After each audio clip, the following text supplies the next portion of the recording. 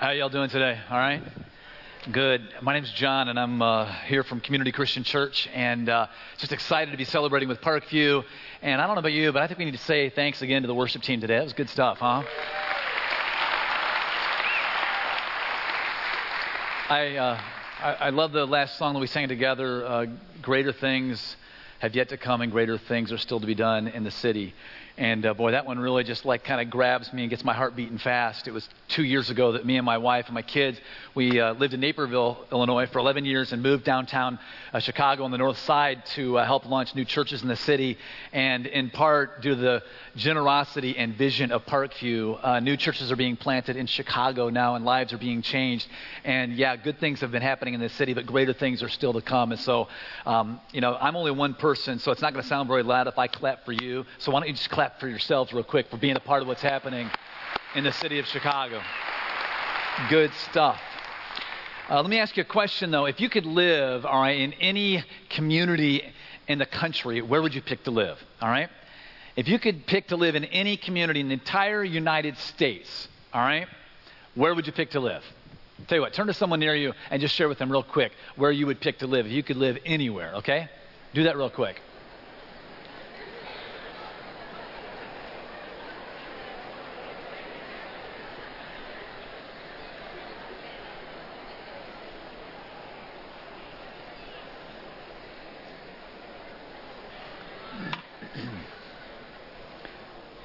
Okay, I can see this is a group that's easy to get talking.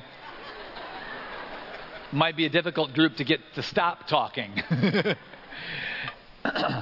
Now, some of us might have picked a particular place, I don't know, San Diego. Anybody pick San Diego? Yeah, a few of us. That's what I picked. I love San Diego. Or maybe some, beach community on the coast of Florida. But whatever community you think of, odds are that you picked that place because you're looking for something in particular, all right? For instance, my best friend Google, all right, says if you're looking for the most house for your money, then you would want to move to Minot, North Dakota, where you can get a 4-bedroom, 2.5-bath home on average for about $132,000. Not a bad buy, huh? And I think that was pre-crash prices, too. All right, if it's warm weather, all right, experts say it's Yuma, Arizona. Now, when I said Yuma, Arizona last night, somebody said, oh, yuck. I don't know what their problem is with Yuma, Arizona, but 340-plus days of sunshine every year. Now, the average temperature in the summer is like 105, but they say it's a dry heat, whatever that means. Google also says the smartest place to live, any guesses? Boulder, Colorado. Boulder, Colorado. That's based on average IQ and level of education. And the dumbest place to live? Any thoughts where the dumbest place to live is? Las Vegas, Nevada. Did anybody guess that? Turns out you can't get a master's degree in blackjack. I don't know. Go figure. And now, here you go. If you're single, okay, so now take note here. All right, if you're single, best place to live is Austin, Texas, which has the highest percentage of single people looking to date between the ages of 18 and 35. All right? Now watch, there's going to be a run on Southwest Airlines tickets to Austin, Texas this afternoon. All right? All right, well, if you got nothing else, you got that today. But we all know how it is. We tend to love a community for what it offers, And I love Chicago for lots of reasons. I love Chicago for its food. I mean, let's face it. You can't have a conversation with a Chicagoan without it eventually going to food, right? Best hot dogs, best pizza on the planet, all right? I think we can all agree on that one. I love Chicago for its people. Hardworking, unpretentious, good-natured, for the most part. As long as you don't steal their parking space after a major snowstorm. I'm learning that. And, I also love Chicago for its sports teams. I love the Bulls, the Bears, the Hawks, and its favorite baseball team, the Chicago Cubs. Oh, yeah. That was so easy. What, we got a couple Sox fans here? Seriously? Well, all right, I'm very aware that your Pastor Tim is an avid White Sox fan, and so out of honor and respect and reverence for him, I decided to bring a change of wardrobe because, you Cub fans here at Parkview have been suffering for far too long. And I don't know I don't know how you had him here this long, because it's time that the Cubs get their due, as bad as we are this year, okay? Now, I want you to know something, too. I also did a little research in preparation for today. And as much as I hate to bring it up, I got to mention this. We all know about the Steve Bartman incident in the 2003 playoffs, right? Oh, sorry, Cub fans. I know my heart drops just thinking about it, too. Cubs were, 5 outs from going to the World Series, right? Would have been the first time we got to the World Series since, Jesus was born. But Moises Alou reaches up for a foul ball, right? As he reaches up to make a routine play, a young man reaches down and interferes with the play. Okay, now, here's a couple of photos of this incident you're probably familiar with. All right, Moises Alou reaches up for the foul ball, right? Okay, we've seen that one before. Next photo we've seen before. The young man reaches, interferes with the play. Okay, now, hold the slides, okay? Here's what nobody has seen before, okay? And this is in-depth research that I did before coming here today, never been released to the public before, okay? And I want to show you this. Here's what nobody has seen. If you zoom into that photo, look who is actually behind this heinous play that kept the Cubs from going to the World Series. You didn't know that, did you? And he just looks a little too happy there, doesn't he? Tim Steve Bartman Harlow, right there. The thing is, he will take pride in that photo and probably post it on some, Facebook somewhere, or his blog. Anyway, I do love Chicago, and I love Chicago for many reasons. And yes, one of them is the Cubs. I've been a lifelong Cub fan. Don't hold that against me too much. And there's nothing wrong with loving your community for what it has to offer. But I really believe that a big part of God's dream for us is to love our communities for another reason. And so I'm going to take a look at a passage of Scripture in the Bible that talks about what I believe it means to really love our communities. And this comes from Jeremiah in the Old Testament, chapter 29, verses 4 through 7. I'm going to read it. You can follow along. If you have a Bible, you can read it from your Bible as well or on the screen. This is what the Lord Almighty, the God of Israel, says to all those carried into exile from Jerusalem to Babylon. Build houses and settle down. Plant gardens and eat what they produce. Marry and have sons and daughters. Find wives for your sons and give your daughters in marriage so that they too may have sons and daughters. Increase in number there. Do not decrease. Seek the peace and prosperity of the city. Pray to the Lord for it, because if it prospers, you too will prosper.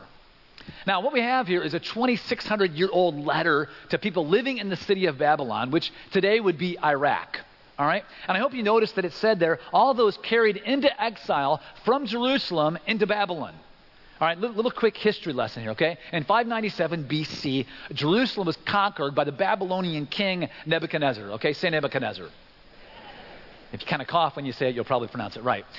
Anyway, and Nebuchadnezzar is actually the guy that Saddam Hussein said he was modeling his life after, so you can imagine what kind of a ruler he was.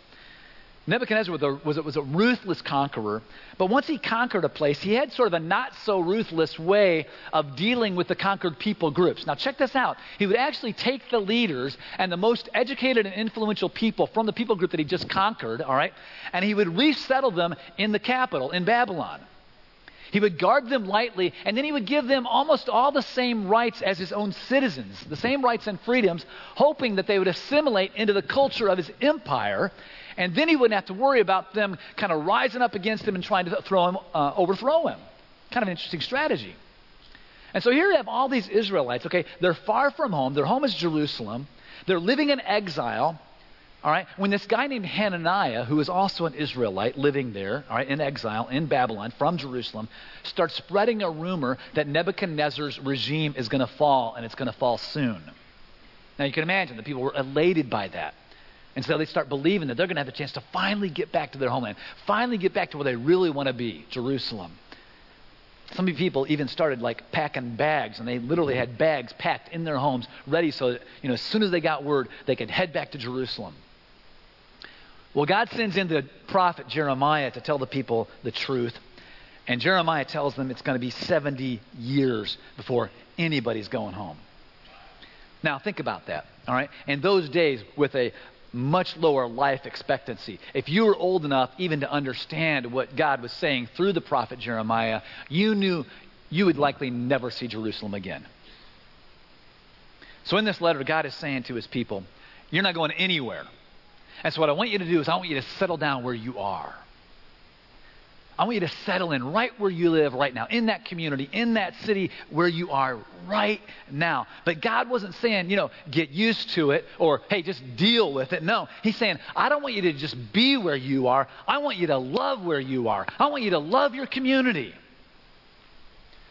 Now, from the very moment that we moved to Chicago to start these new churches in the city, that has been a part of our vision, and that is to actually love our city. And I think if we really want to love our communities, there's some words in this particular passage of Scripture that can really help us kind of get what that means, all right? And the first word, maybe you picked up on it when we read that passage of Scripture, is exiles. All right, say exiles. Right. Now, when I first read that, I kind of thought, exile, that's not a real compelling word. It doesn't sound that good. I mean, the word exile kind of makes me think of someone who is, sent away or banished to, some awful place like, I don't know, Green Bay or something like that. I mean, that's something all Cubs and Sox fans can agree on. We would not want to live there, right? Okay. All right. But the idea of living in exile is a picture, really, of what the New Testament teaches about being a Christ follower. The idea of being in exile, all right, living somewhere that you don't always feel like you belong, is really a picture of what the New Testament teaches about what it means to follow Christ. Jesus said to his followers, you do not belong to this world. Christ followers are addressed in Scriptures as aliens and strangers. In another place it says that our citizenship is in heaven. And so God was saying to his people, 2,600 years ago, you're exiles. You're strangers in this land. Now, okay, I mentioned I love San Diego, right? And I do. Vacation there a few times, love it. But you know what? I'm a Chicago guy. All right, I mean, I love, football and brats. I can't surf. My hair's not bleached blonde. And I look way better in a sweatshirt than I do in a swim trunks. It's not that funny. And so I love San Diego, but I'm no California guy. I mean, I'm just not. And see, I think God was reminding his people, hey, okay, you are exiles. All right? And I understand you're not in a city that you would call home. It's not your true home. But he was saying, I want you to live where you live as exiles, as the strangers that following me makes you, no matter where you might live right now. But I don't want you to be detached. I don't want you to be uninvolved from your culture. I want you to engage your culture. I want you to seek to transform your culture. I want you to love that place. And I think that's what he's saying to us today, no matter where we live, all right? And maybe you're living in a place that, it's not really where you want to be right now. Maybe the economy has forced you to stay where you are for a while. Maybe you plan to move somewhere else, all right? Maybe the place that you're in right now, it's just not really what you consider to be home. But God is saying to you today, while you are there, I don't want you to be unengaged. I don't want you to be uninvolved. You get involved. You love your community where you are. There's a phrase in the Lord's Prayer, the Our Father, that goes like this. Okay, help me out. Thy kingdom come. Thy will be done on earth as it is in heaven, right?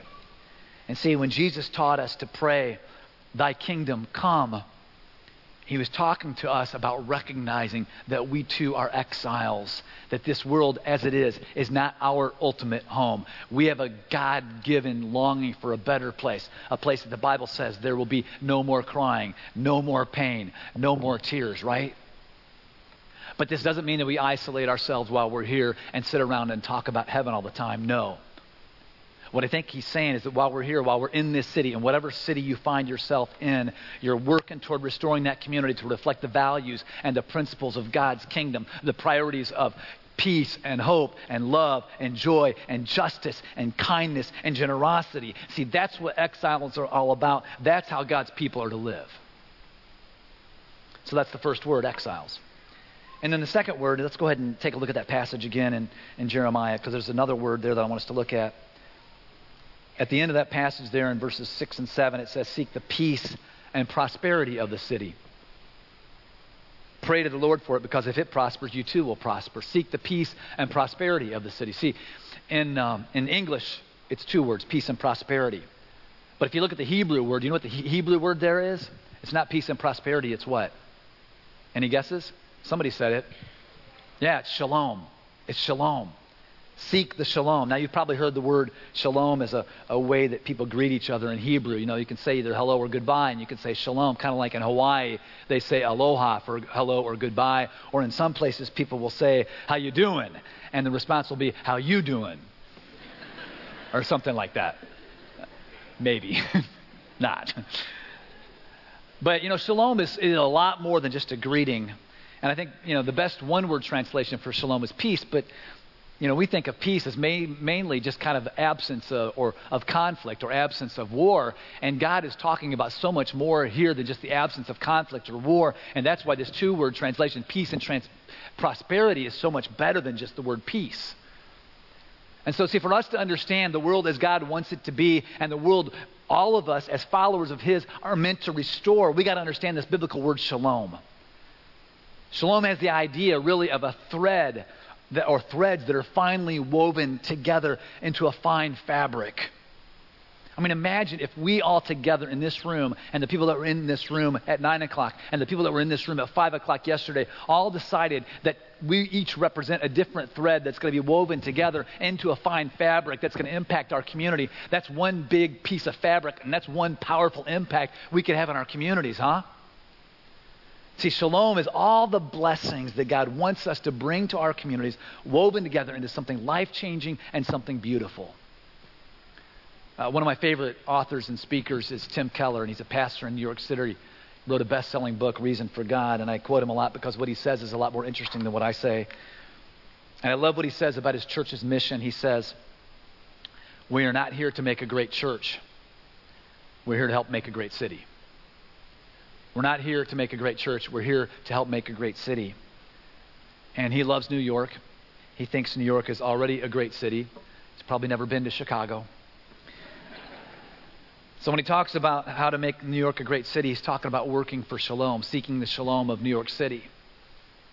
And I know that's what this church is about. And I know the history of your church. And I know the impact that your church is already having in the communities around here and hopes to have in the future. And that's what you've been helping us do in Chicago. And sure, we'd love to be a great church that lots of people enjoy, but that's not ultimately our goal, and I know that's not ultimately your goal. Our goal is not necessarily to be a great church, but for our church to help make a great community and make a great city. Rich Gorman pastors at our Edgewater campus on the far north side of Chicago, and he came up with a really interesting way to bring shalom to that part of the city. He likes to spend his mornings at Dunkin' Donuts, and one Dunkin' Donuts place that he likes to stop by is near the Bryn Mawr Red Line stop up there. And he would sit there and he would pray, and then he would watch people walk into the L stop, get on the train, and head down to the Loop to go to work.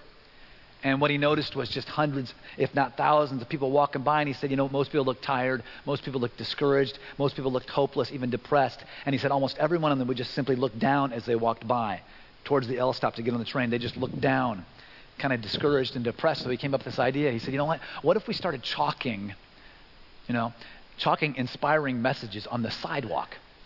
I mean, they're looking down already, right? So they're going to see it. And so they started doing that. And for the last several months, a team of people from his campus have been doing that. They'll wait till later in the evening, the night before, to chalk these inspiring, encouraging messages. Then when people were walking by, they're reading them on their way to work. And the response has been amazing. We had a DePaul University student write an article about it. A Northwestern student also wrote an article about it. It was in the Red Eye, the urban kind of version of the Chicago Tribune. And then just recently, Rich got an email from a woman. I want to read it to you. She says, Rich, I found your church through your inspirational sidewalk chalk messages. I live near Bryn Mawr, and I kept seeing these messages on the sidewalk on my way to work, and they seemed to be meant for me. They were messages I really needed to hear exactly when I needed to hear them. I began to look for them on Wednesday morning. Once I realized there was a pattern, they do it on Tuesday night. I looked forward to those positive messages. They gave me a good feeling when I walked across them on my way to work, and then I stumbled across a post somebody made online that led me to your church. I wasn't ready in March when I first discovered your church, but I feel like I am now. I'm 32, haven't attended church in 20 years. I'm not sure what I believe other than that knowing that there is a higher power and that I want to be a good person and have a happy life. I've been feeling lost for a while. After fleeing an abusive husband, I have gotten a divorce, relocated twice, and started a new job, all in the last year. I'm not sure that your church will help me find my way, but I would like to give it a try. Thank you. All the best, Kate. Cool stuff, huh?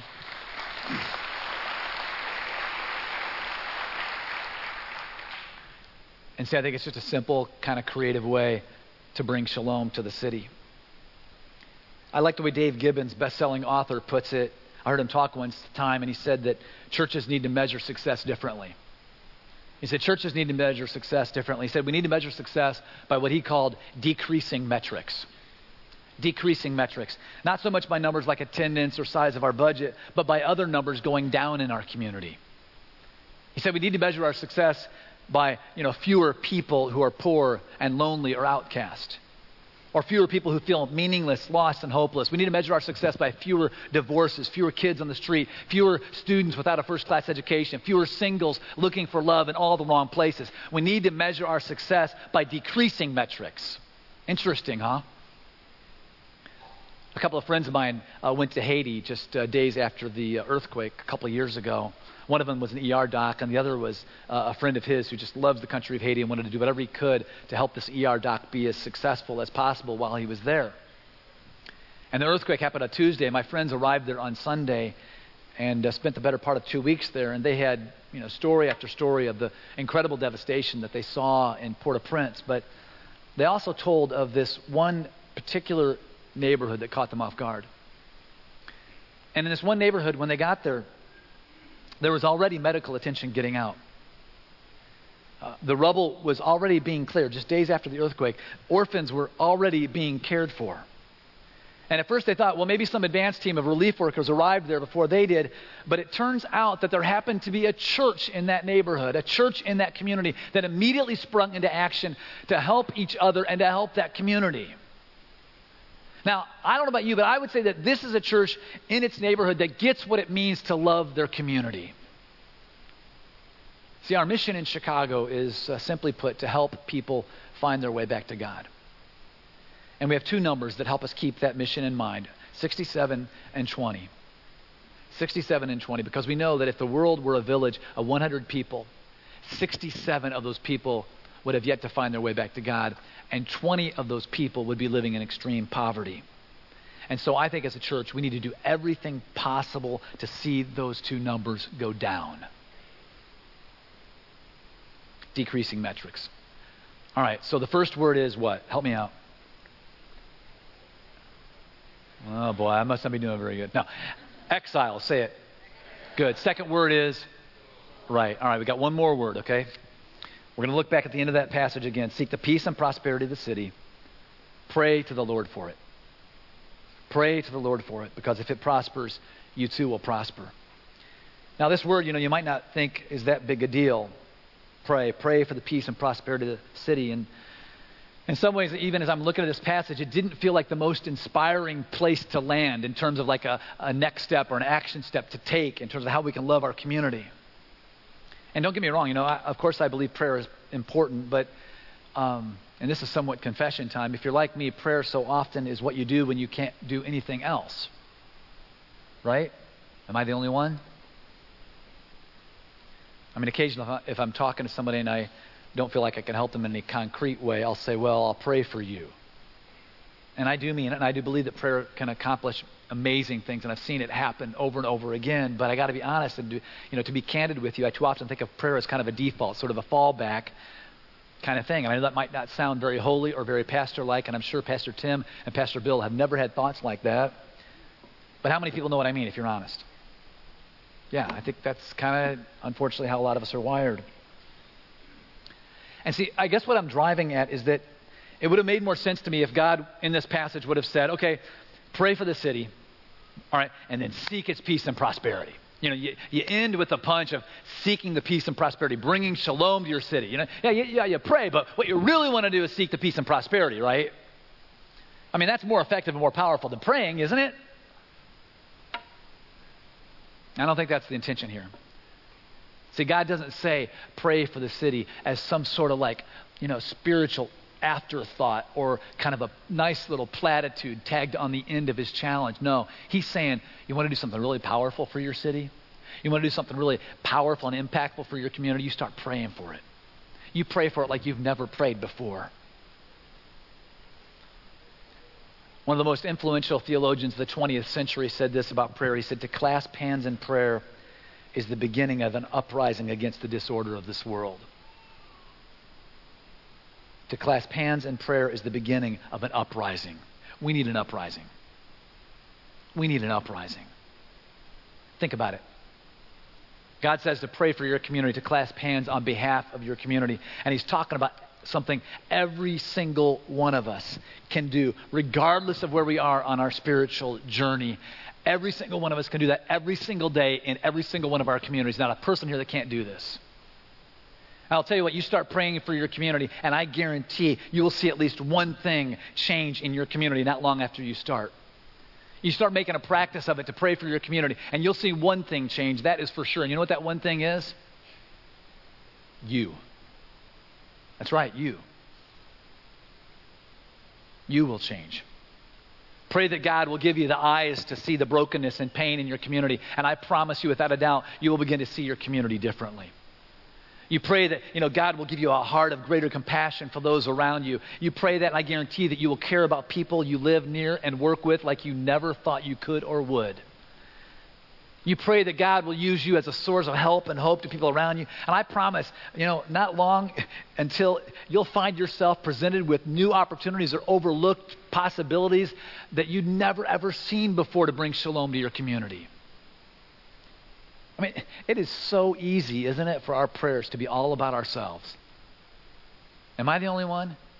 Man, I can't believe how self-centered my prayers are sometimes. I make myself sick. And Scripture is clear. It's okay to pray about anything and everything. I'm not saying it's not, but I believe prayer is meant to be something that God uses to bring us out of ourselves. I believe prayer is meant to be something that God can use to bring us out of ourselves. Prayer is meant to be a practical, powerful, supernatural way to love our community. All right, so if you haven't heard anything I've said up to this point, here's where the real challenge comes in, right here, okay? Tune in. Here we go. I want to challenge you, even as I challenge myself, to begin to pray every day for your community. I don't know where you live, where Orland Park, Tinley Park, New Lenox, Frankfurt. Maybe you travel from Chicago. Talk to somebody who lives in Crown Point, all right? Name your community, whatever it is. You start praying for your community every single day. And don't just say, okay, God, I'm praying for my community. Please bless my community. No, I want you to pick one particular way you can pray for shalom in your community. All right, pray for one specific need. You think of it. What's it going to be, all right? Get it in your mind right now. Are you getting it? Give me a nod of the head if you're getting something, all right? I want everybody leaving here praying every single day for your community, and I want you to pray for one particular aspect, all right? Because I know if you don't zero in on one thing, you won't do it at all, okay? I don't know what it is for you, but maybe you need to pray for less loneliness in your community. Maybe you need to pray for less depression, or pray for less addiction in your community, or pray for less poverty, or pray for less spiritual lostness for people who have yet to find their way back to God, or pray for less hopelessness in our school, maybe you need to pray for less strife in our homes. Maybe you need to pray for less unemployment. Maybe you need to pray for less poverty. I don't know what it is, but pick one thing. Maybe it's less crime. Maybe it's less drugs. Maybe it's reduced gang activity. I don't know what it is, but you pick one thing that you can pray for in your community. You pray for that one thing every single day. And I'll tell you what, if we did that between now and next week, in 1 week, we will be so much closer to being a people who don't look so much at what our community can do for us, but instead we can look at our communities and go, God, what do you want to do through us for our communities? Are you with me? Yeah, you do that. You see, God loved our community so much that one day, over 2,000 years ago, His one and only Son, Jesus, came into this world. Talk about an exile, all right? If they thought going from Jerusalem to Babylon was bad, try being in heaven and having to come to earth. He was a self-imposed exile. And He lived with us, and He died for us, and He came back to life so that when we choose to follow Him, what happens? His Spirit comes to life inside of us so that we can extend that shalom, all right, that peace that passes all understanding, all right? We can pass that on to the people that we come into contact with every day. We're exiles. We're here to bring shalom, peace, and prosperity to our communities, and we can do that first and foremost when we just start praying every single day for one aspect in your community. All right? Let's pray.